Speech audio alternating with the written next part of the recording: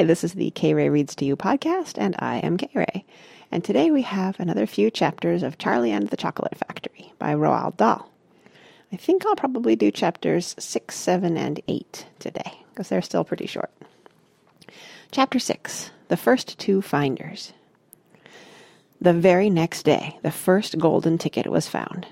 The finder was a boy called Augustus Gloop, and Mr. Bucket's evening newspaper carried a large picture of him on the front page. The picture showed a 9-year-old boy who was so enormously fat he looked as though he had been blown up with a powerful pump. Great flabby folds of fat bulged out from every part of his body, and his face was like a monstrous ball of dough, with two small greedy curranty eyes peering out upon the world. The town in which Augustus Gloop lived, the newspaper said, had gone wild with excitement over their hero. Flags were flying from all the windows, children had been given a holiday from school, and a parade was being organized in honor of the famous youth. "I just knew Augustus would find a golden ticket," his mother had told the newspaper men. "He eats so many candy bars a day that it was almost impossible for him not to find one. Eating is his hobby, you know. That's all he's interested in. But still, that's better than being a hooligan and shooting off zip guns and things like that in his spare time, isn't it? And what I always say is, he wouldn't go on eating like he does unless he needed nourishment, would he? It's all vitamins anyway. What a thrill it will be for him to visit Mr. Wonka's marvelous factory. We're just as proud as can be." "What a revolting woman," said Grandma Josephine. "And what a repulsive boy," said Grandma Georgina. "Only 4 golden tickets left," said Grandpa George. "I wonder who'll get those." And now the whole country, indeed the whole world, seemed suddenly to be caught up in a mad candy-buying spree, everybody searching frantically for those precious remaining tickets. Fully grown women were seen going into sweet shops and buying 10 Wonka candy bars at a time, then tearing off the wrappers on the spot and peering eagerly underneath for a glint of golden paper. Children were taking hammers and smashing their piggy banks and running out to the shops with handfuls of money. In one city, a famous gangster robbed a bank of $5,000 and spent the whole lot on candy bars that same afternoon. And when the police entered his house to arrest him, they found him sitting on the floor amidst mountains of candy, ripping off the wrappers with the blade of a long dagger. In far-off Russia, a woman called Charlotte Russe claimed to have found the second ticket, but it turned out to be a clever fake. In England, the famous scientist, Professor Foulbody, invented a machine which would tell you at once, without opening the wrapper of a candy bar, whether or not there was a golden ticket hidden underneath it. The machine had a mechanical arm that shot out with tremendous force and grabbed hold of anything that had the slightest bit of gold inside it, and for a moment it looked like the answer to everything. But unfortunately, while the professor was showing off the machine to the public at the candy counter of a large department store, the mechanical arm shot out and made a grab for the gold filling in the back tooth of a duchess who was standing nearby. There was an ugly scene, and the machine was smashed by the crowd. Suddenly, on the day before Charlie Bucket's birthday, the newspapers announced that the second golden ticket had been found. The lucky person was a small girl called Veruca Salt, who lived with her rich parents in a great city far away. Once again, Mr. Bucket's evening newspaper carried a big picture of the finder. She was sitting between her beaming father and mother in the living room of their house, waving the golden ticket above her head and grinning from ear to ear. Veruca's father, Mr. Salt, had eagerly explained to the newspaper men exactly how the ticket was found. "You see, fellers," he had said, "as soon as my little girl told me that she simply had to have one of those golden tickets, I went out into the town and started buying up all the Wonka candy bars I could lay my hands on. Thousands of them. I must have bought hundreds of thousands. Then I had them loaded onto trucks and sent directly to my own factory. I'm in the peanut business, you see, and I've got about 100 women working for me over at my joint, shelling peanuts for roasting and salting. That's what they do all day long, those women. They sit there shelling peanuts. So I says to them, 'Okay, girls,' I says, 'from now on you can stop shelling peanuts and start shelling the wrappers off these crazy candy bars instead.' And they did. I had every worker in the place yanking the paper off those bars of chocolate full speed ahead from morning till night. But 3 days went by and we had no luck. Oh, it was terrible. My little Veruca got more and more upset each day, and every time I went home she would scream at me, 'Where's my golden ticket? I want my golden ticket!' And she would lie for hours on the floor yelling and kicking in the most disturbing way.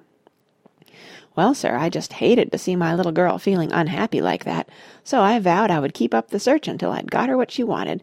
Then suddenly, on the evening of the 4th day, one of my women workers yelled, 'I've got it! A golden ticket!' And I said, 'Give it to me, quick!' And she did, and I rushed it home and gave it to my darling Veruca, and now she's all smiles, and we have a happy home once again." "That's even worse than the fat boy," said Grandma Josephine. "She needs a real good spanking," said Grandma Georgina. "I don't think the girl's father played it quite fair, Grandpa, do you?" Charlie murmured. "He spoils her," Grandpa Joe said, "and no good can ever come from spoiling a child like that, Charlie. You mark my words." "Come to bed, my darling," said Charlie's mother. "Tomorrow's your birthday, don't forget that, so I expect you'll be up early to open your present." "A Wonka candy bar!" cried Charlie. "It is a Wonka candy bar, isn't it?" "Yes, my love," his mother said. "Of course it is." "Oh, wouldn't it be wonderful if I found the 3rd golden ticket inside it?" Charlie said. "Bring it in here when you get it," Grandpa Joe said. "Then we can all watch you taking off the wrapper." Chapter 7. Charlie's Birthday. "Happy birthday!" cried the 4 old grandparents as Charlie came into their room early the next morning. Charlie smiled nervously and sat down on the edge of the bed. He was holding his present, his only present, very carefully in his 2 hands. "Wonka's Whipple Scrumptious Fudge Mallow Delight," it said on the wrapper. The 4 old people, 2 at either end of the bed, propped themselves up on their pillows and stared with anxious eyes at the candy bar in Charlie's hands. Mr. and Mrs. Bucket came in and stood at the foot of the bed, watching Charlie. The room became silent.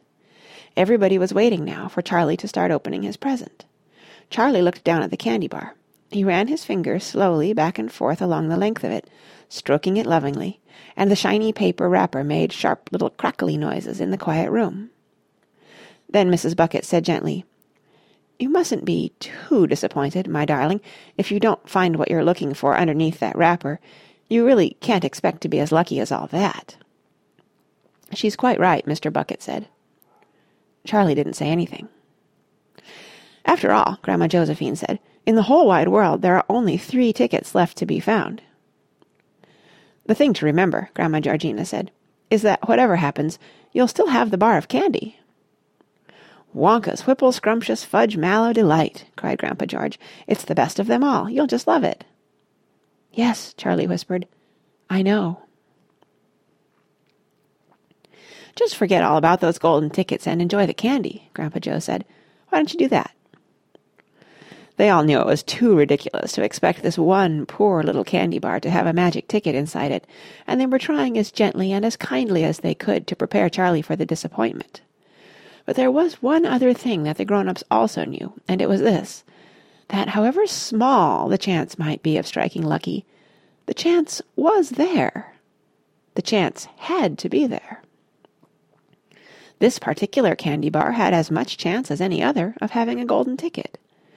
And that was why all the grandparents and parents in the room were actually just as tense and excited as Charlie was, although they were pretending to be very calm.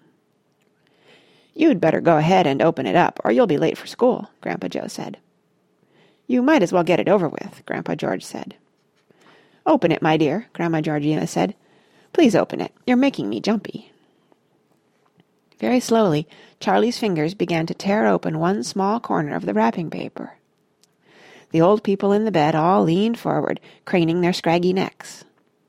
Then suddenly, as though he couldn't bear the suspense any longer, Charlie tore the wrapper right down the middle, and onto his lap there fell a light brown, creamy-coloured chocolate candy bar. There was no sign of a golden ticket anywhere. "Well, that's that," said Grandpa Joe brightly. "It's just what we expected." Charlie looked up. 4 kind old faces were watching him intently from the bed. He smiled at them, a small, sad smile, and then he shrugged his shoulders and picked up the candy bar and held it out to his mother and said, "Here, Mother, have a bit. We'll share it. I want everybody to taste it." "Certainly not," his mother said. And the others all cried, "No, no, we wouldn't dream of it. It's all yours." "Please," begged Charlie, turning around and offering it to Grandpa Joe. But neither he nor anyone else would take even a tiny bite. "It's time to go to school, my darling," Mrs. Bucket said, putting an arm around Charlie's skinny shoulders. "Come on, or you'll be late." Chapter 8. 2 more golden tickets found. That evening, Mr. Bucket's newspaper announced the finding of not only the 3rd golden ticket, but the 4th as well. "2 golden tickets found today," screamed the headlines. "Only 1 more left." "All right," said Grandpa Joe when the whole family was gathered in the old people's room after supper. "Let's hear who found them." "The 3rd ticket," read Mr. Bucket, holding the newspaper up close to his face because his eyes were bad and he couldn't afford glasses. "The 3rd ticket was found by a Miss Violet Beauregard." There was great excitement in the Beauregard household when our reporter arrived to interview the lucky young lady. Cameras were clicking and flashbulbs were flashing, and people were pushing and jostling and trying to get a bit closer to the famous girl. And the famous girl was standing on a chair in the living room, waving the golden ticket madly at arm's length, as though she were flagging a taxi. She was talking very fast and very loudly to everyone, but it was not easy to hear all that she said, because she was chewing so ferociously upon a piece of gum at the same time. "I'm a gum chewer normally," she shouted, "but when I heard about these ticket things of Mr. Wonka's, I laid off the gum and switched to candy bars in the hope of striking lucky. Now, of course, I'm right back on gum. I just adore gum. I can't do without it. I munch it all day long except for a few minutes at mealtimes, when I take it out and stick it behind my ear for safekeeping. To tell you the honest truth, I simply wouldn't feel comfortable if I didn't have that little wedge of gum to chew on every moment of the day. I really wouldn't. My mother says it's not ladylike, and it looks ugly to see a girl's jaws going up and down like mine do all the time, but I don't agree. And who's she to criticize anyway, because if you ask me, I'd say that her jaws are going up and down almost as much as mine are, just from yelling at me every minute of the day." "Now, Violet," Mrs. Beauregard said from a far corner of the room, where she was standing on the piano to avoid being trampled by the mob. "All right, Mother, keep your hair on," Miss Beauregard shouted. "And now," she went on, turning to the reporters again, "it may interest you to know that this piece of gum I'm chewing right here at this moment is one I've been working on for over 3 months solid. That's a record, that is. It's beaten the record held by my best friend, Miss Cornelia Princemetal. And was she mad? It's my most treasured possession now, this piece of gum is. At nights I just stick it on the end of the bedpost, and it's as good as ever in the mornings. A bit hard at first, maybe, but it soon softens up again after I've given it a few good chews. Before I started chewing for the world record, I used to change my piece of gum once a day.